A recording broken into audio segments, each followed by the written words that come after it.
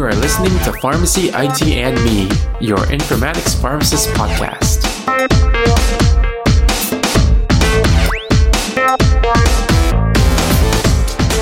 Today is Friday, February 22nd, 2019, and welcome to another episode of Last Week in Health IT.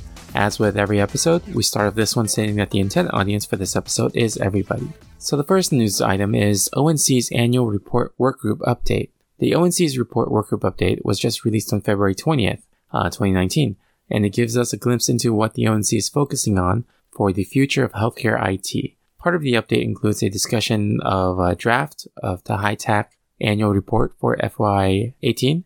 The ONC identified several target areas. First is interoperability. So this is to allow access, exchange, and use of health information.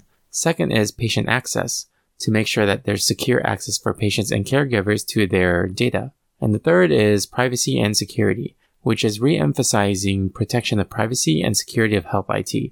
And there are other target areas as well that's not listed, but if it becomes a target area, then they will be focusing on it. So seeing that interoperability is on the top of the list to be addressed, it's promising because in the healthcare IT field, though expanding, it's still not progressing as fast as it should be in terms of data exchange. Hopefully, with the focus of interoperability in this report, this will lead the way for more governance in terms of getting a proper framework for data exchange. And for a full report, take a look at the show notes for a full presentation released by the ONC.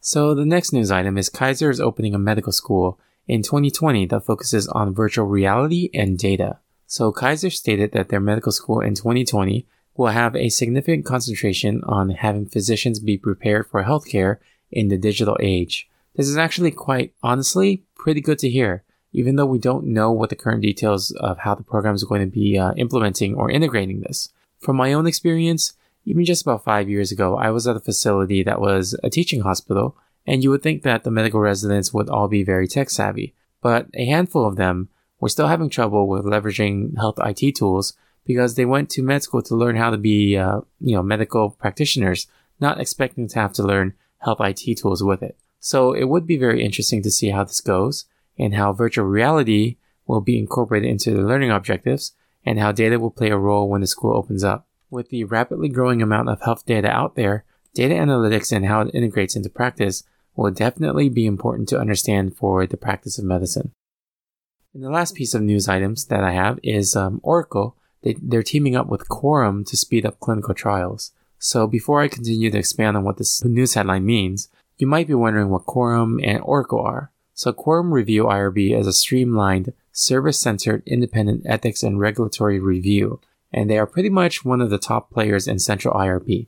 Being that it's an IRB, you can probably guess that this refers to clinical trials and studies. In terms of Oracle, they are a company that probably has one of the most recognizable multi-model database management systems in existence.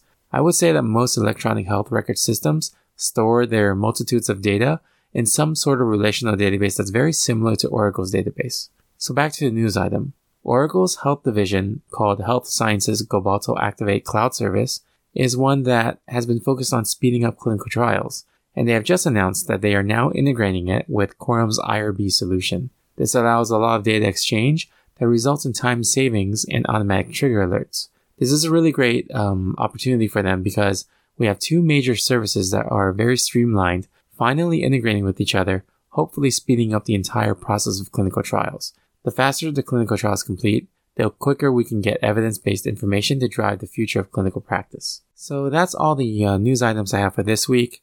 But before we go, if you'd like to hear more news about healthcare IT or read about it, you can check out great curated articles on healthcareitnews.com. It's where I go for daily healthcare IT news to keep myself updated on what's going on in that world. Alright, if you like this episode, you guys can subscribe and rate us on iTunes, Stitcher, Google Play, or any of your other favorite podcasting services. You can follow us on social media on Twitter or Facebook at PharmacyITme, or our Instagram at Pharmacy Informatics, or emailing us at pharmacyitme@gmail.com. You can also follow me on my personal Twitter account at TonyDowPharmD, and check out our website, pharmacyitme.com, for any podcast updates or occasional blog posts. And also, I wanted to plug a great networking opportunity called Pharmacists Connect. If you are familiar with Microsoft Teams or Slack Workspace, think of it as a large vetted one through Slack. I've met some great colleagues on it, and there's even an informatics space within it as well. You can find out more by visiting pharmacistsconnect.com, which is PHARMACISTSCONNECT.com. Thank you again for listening, and I'll see you on the next episode of Pharmacy IT and Me. And remember, technology is a tool, patient care is the goal.